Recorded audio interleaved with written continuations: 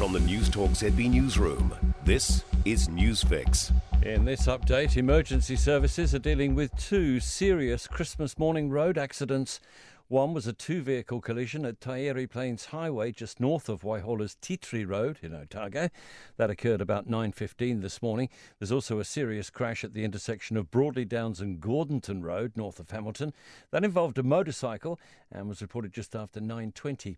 Drivers should avoid both areas or expect delays. A New Zealand couple desperately trying to get home following a cancer diagnosis say they're giving up hope.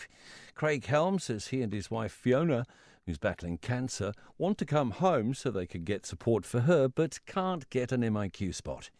They're 2 out of thousands caught out by the government's announcement it's extending border closures until late February because of the Omicron variant.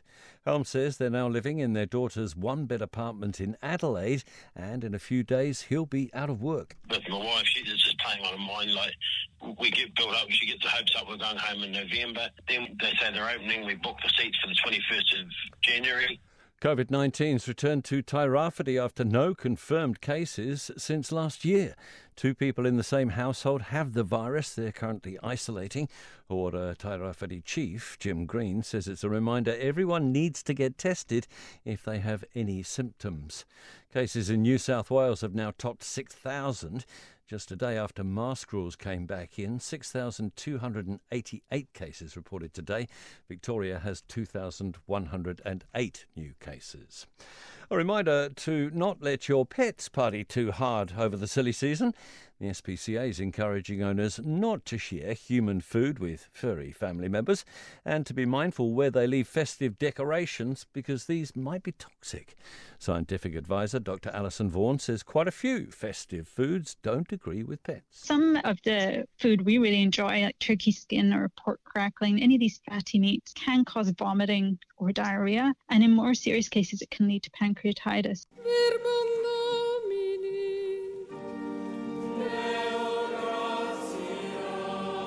Pope Francis has presided over the Vatican's traditional Christmas Eve Mass with a congregation of around 2,000.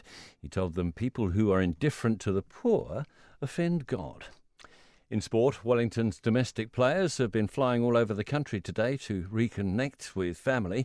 The Firebirds have got a couple of days off before regrouping on Monday for Tuesday's game against the Volts. And something different for champion sailor Peter Burling this Christmas. He's in Canada for some skiing after competing for the New Zealand Sail GP team last weekend in Sydney. Yeah, obviously would love to spend Christmas like a bit more normal with the family, but thought instead of spending it in an MIQ hotel room, I'd go to a white Christmas, which I'm pretty excited about. That's News and Sport. I'm Tim Dower. For more news, listen to News Talk ZB live on iHeartRadio.